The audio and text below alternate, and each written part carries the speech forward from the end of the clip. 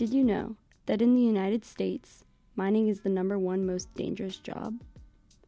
What about in other parts of the world? How does mining affect you and I? Why should you be concerned?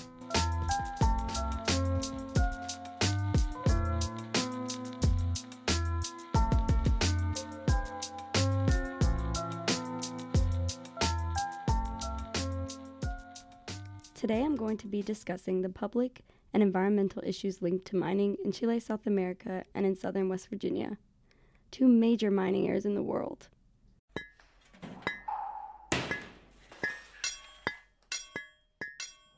I come from a background of coal, and I am also from and grew up in a small town in West Virginia. West Virginia's main economic source is coal mining. Mountaintop removal in West Virginia is very prevalent and extremely harmful.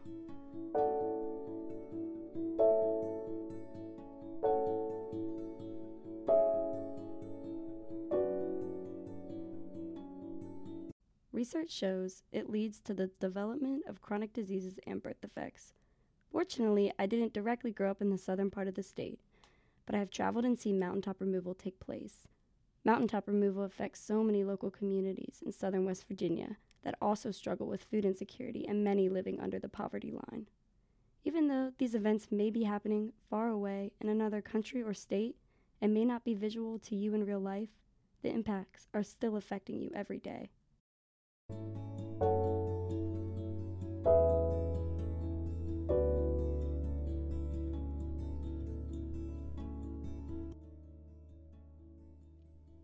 In many cases, there are renewable resources, but until it becomes less expensive and more accessible, coal mining will remain the #1 energy source in the world. You and I use coal every single day. If we turn on a light switch or turn on the TV, coal powers 40% of the world's electricity, and mining is the #1 polluter, producing 39% of carbon dioxide emissions and 42% of mercury emissions.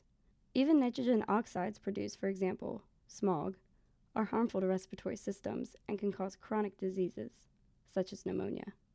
These toxins are harming public health.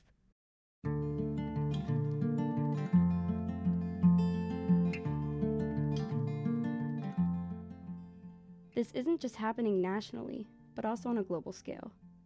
I've also visited Chile, South America, where my dad's side of the family is from, and my grandma was born. She grew up in a small mining town called Chiquicamata. When I went to the town, it is just how I imagined. Small, and the only people living there are the workers. The mine I visited was huge, and just by being there a short amount of time, I could see how dangerous it was working there. Alberto Cerdo is a mining engineer in Chile, South America. I've been working for the industry since I got out of the university. As a civil mine engineer, I started in foreman engineer position right into production.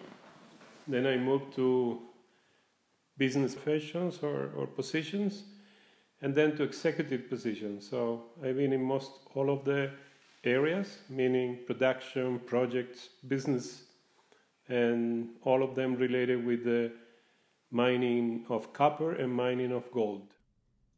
Mining has been a part of Chile's culture since pre-colonial times.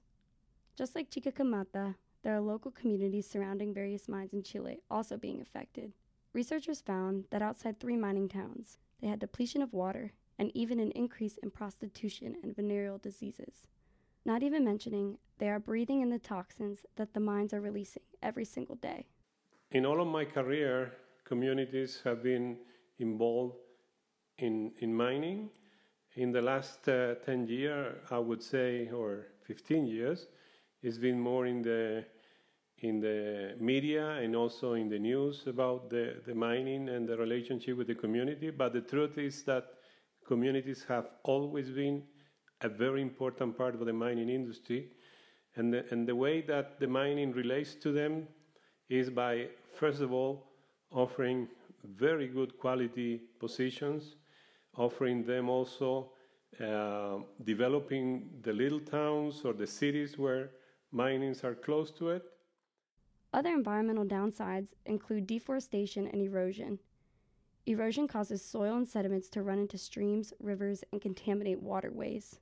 Because these waterways become contaminated, this is a threat to everyone drinking from well water or even your own tap water. And also, mining has to be very respectful of the communities, but also very respectful of nature and ecosystem and biodiversity, because that is very important for the communities and should be important for all of the people that works in the mining industry. In my experience, all of the relationships has been positive. The same example of Antamina has been really positive, and the company has been able to interact with all the community. Interaction with community, it doesn't mean everything is sweet and nice. Human relations has ups and downs. The important is that in the mid and long term, the relationship continues and is perceived as a positive relation always. Not only do the environment and communities suffer, the workers are hit directly. Health impacts from mining is seriously no joke. The workers go through harmful work conditions every day. Let's not forget about the incident in 2010 when 33 miners got trapped in an escape shaft in Chile. Miners also experience polluted gases. Even though they wear some type of protection, it does not entirely prevent harmful gases from entering their lungs. In my personal experience, environment and communities right now are a very important area of decision-making process.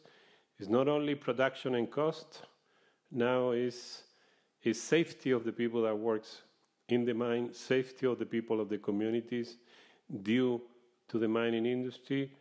Also have a really good quality of human relations, human resource relation, or people relations. And of course, social and environmental are variables that any top manager should be accountable for.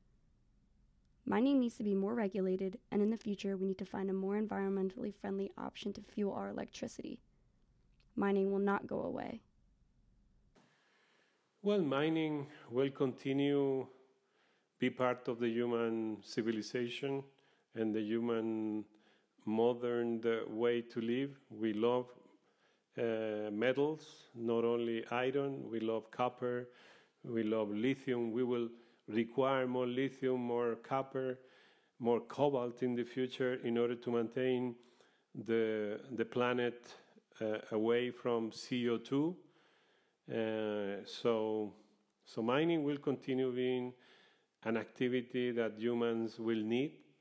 It's not something sometimes that seems to be very friendly with the environment, and it's also very demanding of people. But it's a need for the human race if we continue and like to have this modern type of life that we have.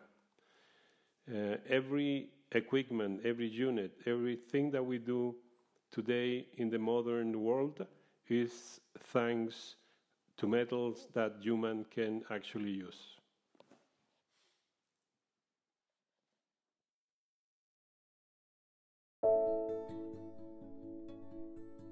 This podcast was produced and scripted by Kate Glenn as part of the Spring 2019 Global Health course at Gopher College.